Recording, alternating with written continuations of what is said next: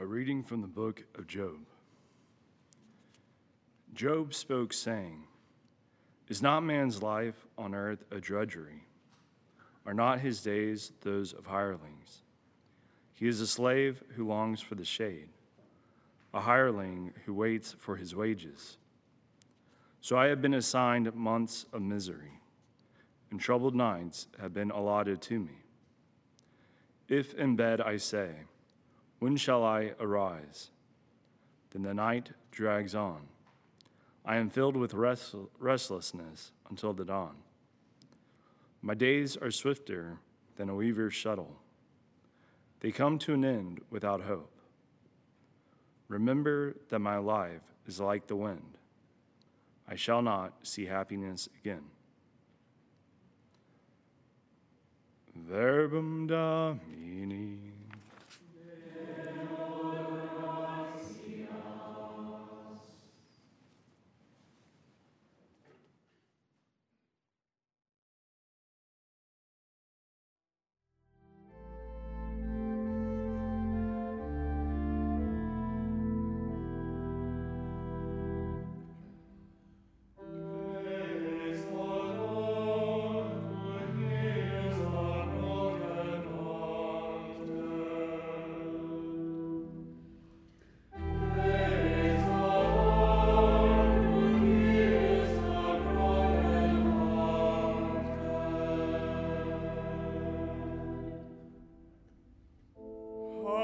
To sing psalms to our God, how pleasant to chant fitting praise. The Lord builds up Jerusalem and brings back Israel's exiles.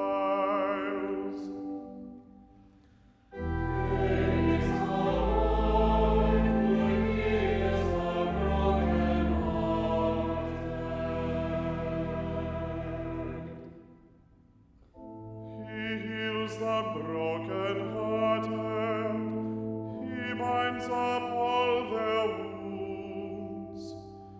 He counts out the number of the stars. He calls each one by its name. Praise the Lord, who heals the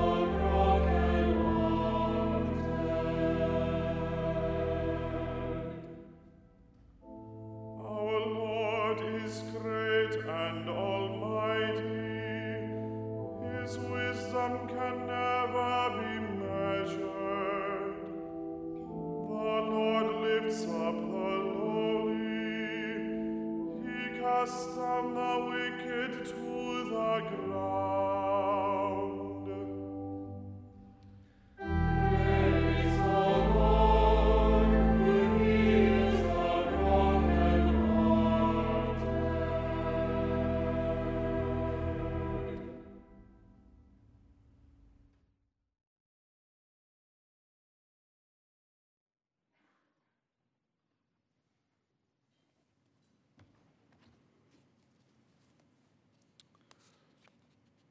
A reading from the first letter of St. Paul to the Corinthians. Brothers and sisters, if I preach the gospel, this is no reason for me to boast, for an obligation has been imposed on me, and woe to me if I do not preach it. If I do so willingly, I have a recompense, but if unwillingly, then I have been entrusted with the stewardship. But then, what then is my recompense? That when I preach, I offer the gospel free of charge, so as not to make full use of my right in the gospel. Although I am free in regard to all, I have made myself a slave to all, so as to win over as many as possible. To the weak I became weak, to win over the weak. I have become all things to all, to save at least some. All this I do for the sake of the gospel, so that I too may have a share in it. Verbum Domini.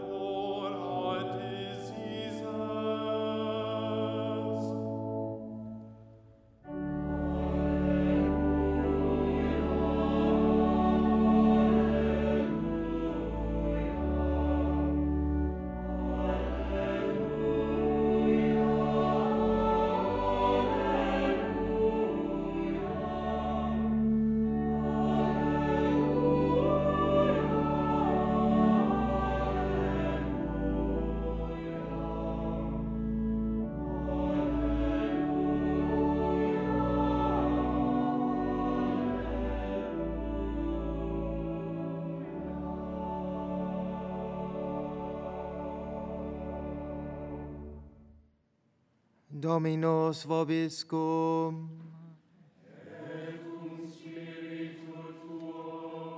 Lectio Sancti Evangelii secundum Marcum.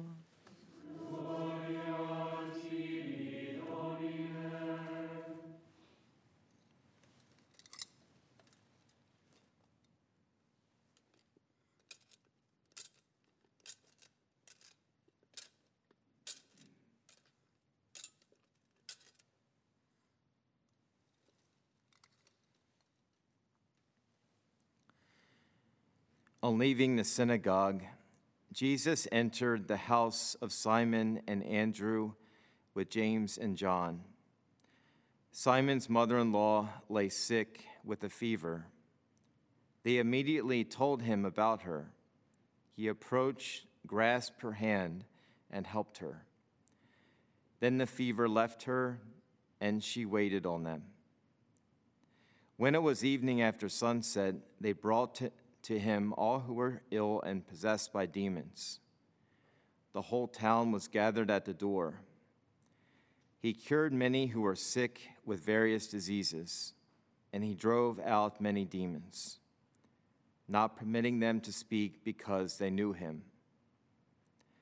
Rising very early before dawn, he left and went off to a deserted place where he prayed.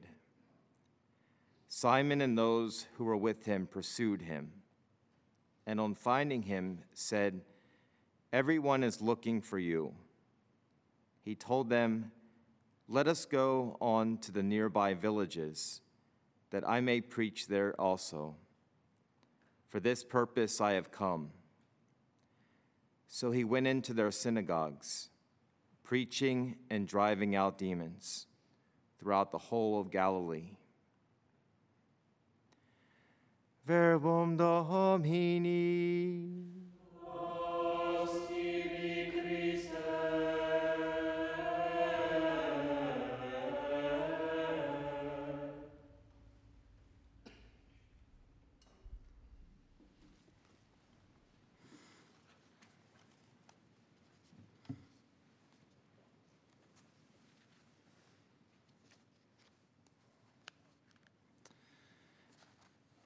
At times of great trial and distress, we might wonder where the Lord is. Has he abandoned me? Has he abandoned us? We start to ask the greater questions of human existence. We begin to reflect about when life is. What does life mean? What is life all about? Why is there evil in this world? Suffering brings us head to head with the fallen human condition. And these are questions that the book of Job asks and reflects on. The question that Job attempts to tackle and never really gets a complete answer is, why does the just person suffer? Why do the innocent suffer? That's a very good question.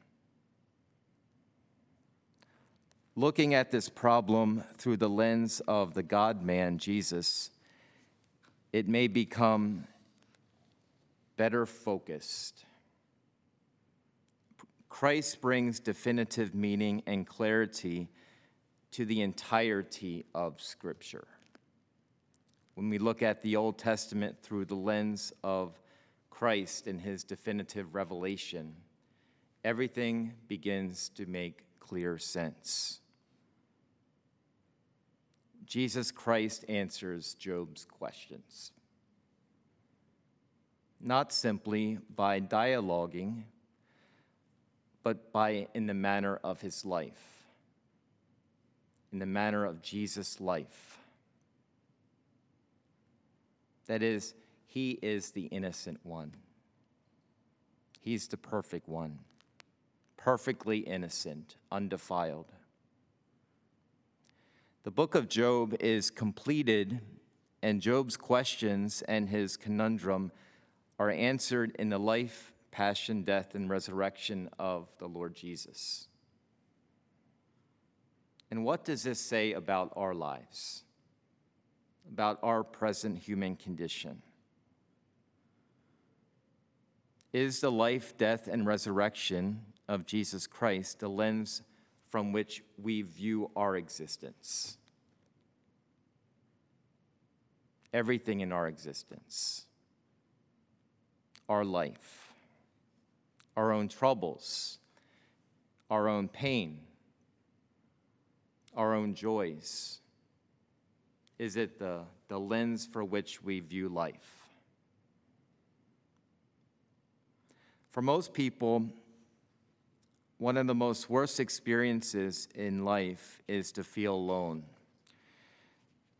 St. Teresa of Calcutta said that loneliness is the leprosy of the modern world.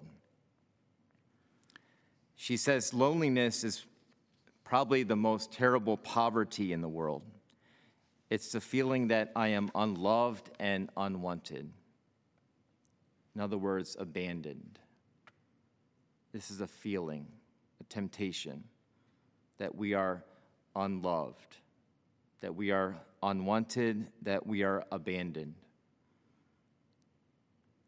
Mother Teresa says we can cure physical diseases with medicine, but the only cure for loneliness, despair, and hopelessness is what?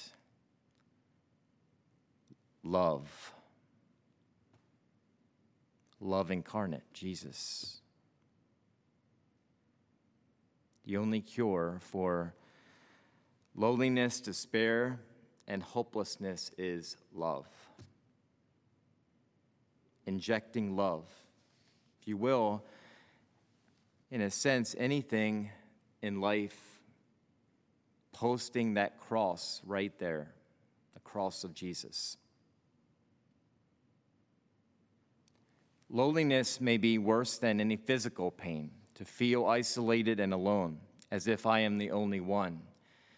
Nobody else knows what I am going through but me. Isn't this a temptation? Kind of a litany that goes through every one of our lives, every one of our minds and our hearts at one time or another. Nobody knows what I am going through. It's a horrible and crippling experience for most people, especially as you get older, perhaps. Those viewers that are listening, those listeners that might feel alone, those in nursing homes and hospitals, those that don't have much family left, feeling like you're alone. Could be crippling for most people.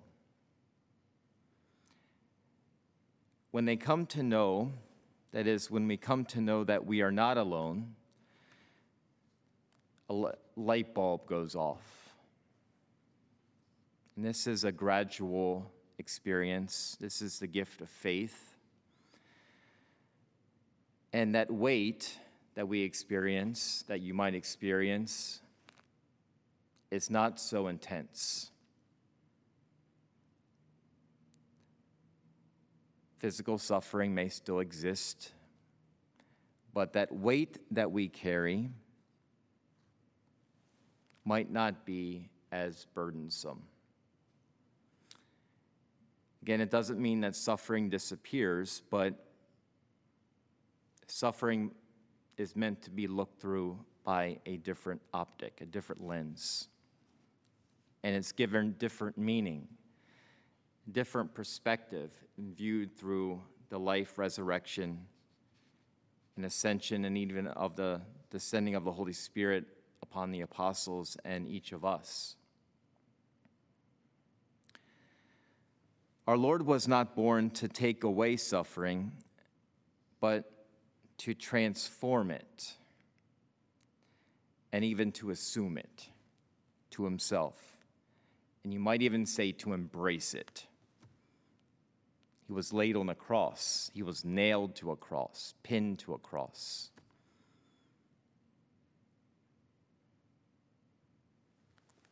His suffering is our suffering. And in the Lord Jesus, he embraced the personal suffering of every man, woman, and child that ever existed. If that's not consoling, I don't know what is. That our God knows suffering.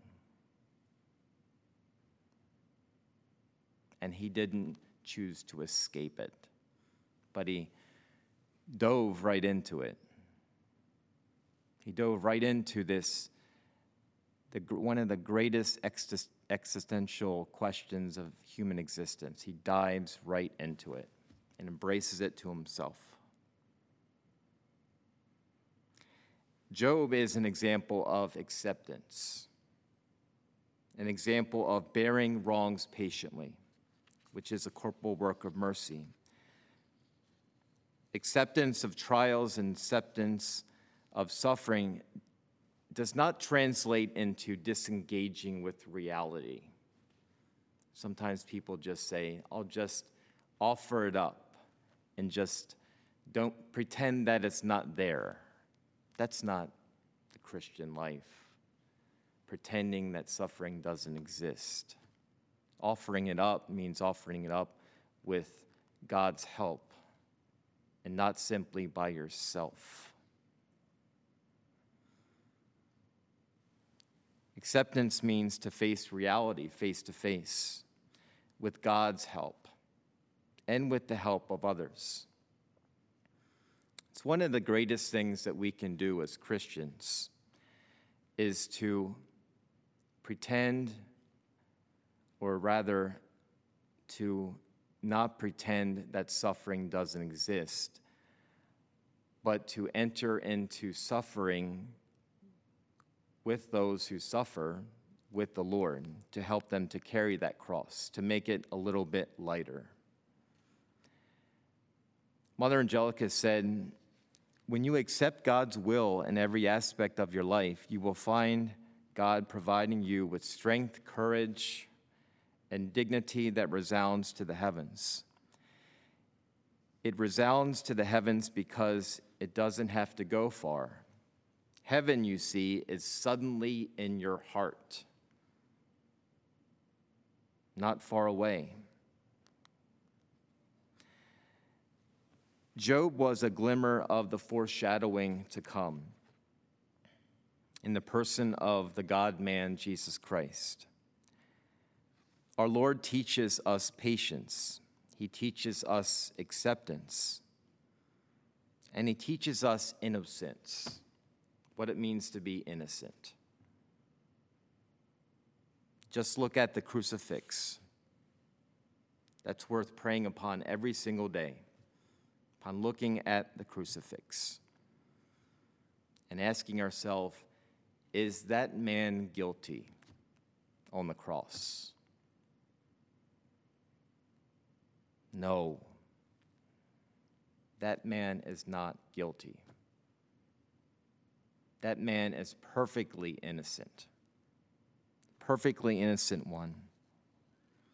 Yet he willingly chose to accept our burdens, our guilt, our shame, our sin, and he pinned it to the cross like being a lamb led to the slaughter.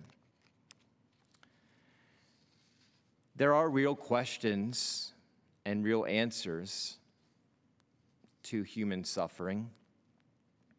Divine revelation and the church has great answers.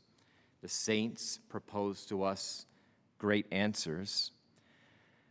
But perhaps even greater than these answers can be the personal sympathy and empathy shown toward people who suffer.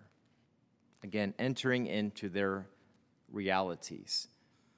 Just not telling them simply offer it up and then dropping them. But those of us who are Christians, we enter into the reality of those who are suffering with the Lord, with his love, and only the love that he can give. In those moments of suffering, quoting theological maxims most likely won't land very well with most people. Sometimes it's the worst thing that we can do. It's just quoting things that we think will make them feel better. Our best response is to patiently enter into that present reality with those who are suffering. And in most cases, what does that mean? Just being there. Just being present. That's where God meets us, right there in the present moment, in that reality. Job's complaints show us that there can be a holy complaining to the Lord. Holy complaining. God even approves Job's complaints. Read the Psalms. Read the book of Job. Complaining isn't always sinful. Isn't always evil. We can actually complain in a holy manner when our heart is connected to God. And literally united to Him on that cross. When our heart is pursuing the God who is actively pursuing each of us. And Job shows us the primacy of prayer. That communication with God who does care and does not abandon us. Again, God is a Father who keeps His promises. He is a Father that does not abandon. And as the church approaches this holy season of Lent, just in a few weeks, maybe it might be good to ponder what concrete ways that we can make prayer the center of our everyday life. Prayer shouldn't be an afterthought. I have to get in my prayers today. Really? Do you have to just get in your prayers today? Prayer shouldn't be just something that you just fit into your day, but prayer should be the very center and reality of your day. Everything that centers around your day. Prayer is making room for God to be the center of our day. In these next few weeks, as we get closer to Lent, maybe think about what kind of resolutions that you need to make, that I need to make prayer the absolute center of our life. Not just to fit it in, but to give God everything first and foremost. First thing that you do when you get up in the morning is give thanks to God. And all throughout the day. Last thing that you do when you go to bed, to say a simple act of contrition. Lord, have mercy. Christ, have mercy. Lord, have mercy, before you go to bed.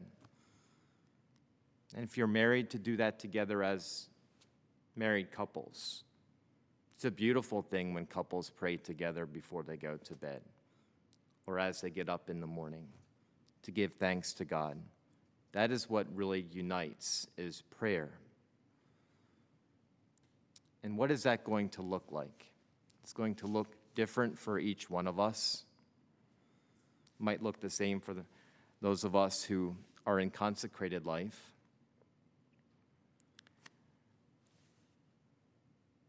But how might that translate into everyday life? Prayer makes a difference when we just don't make it an afterthought, but make it the very center of our life.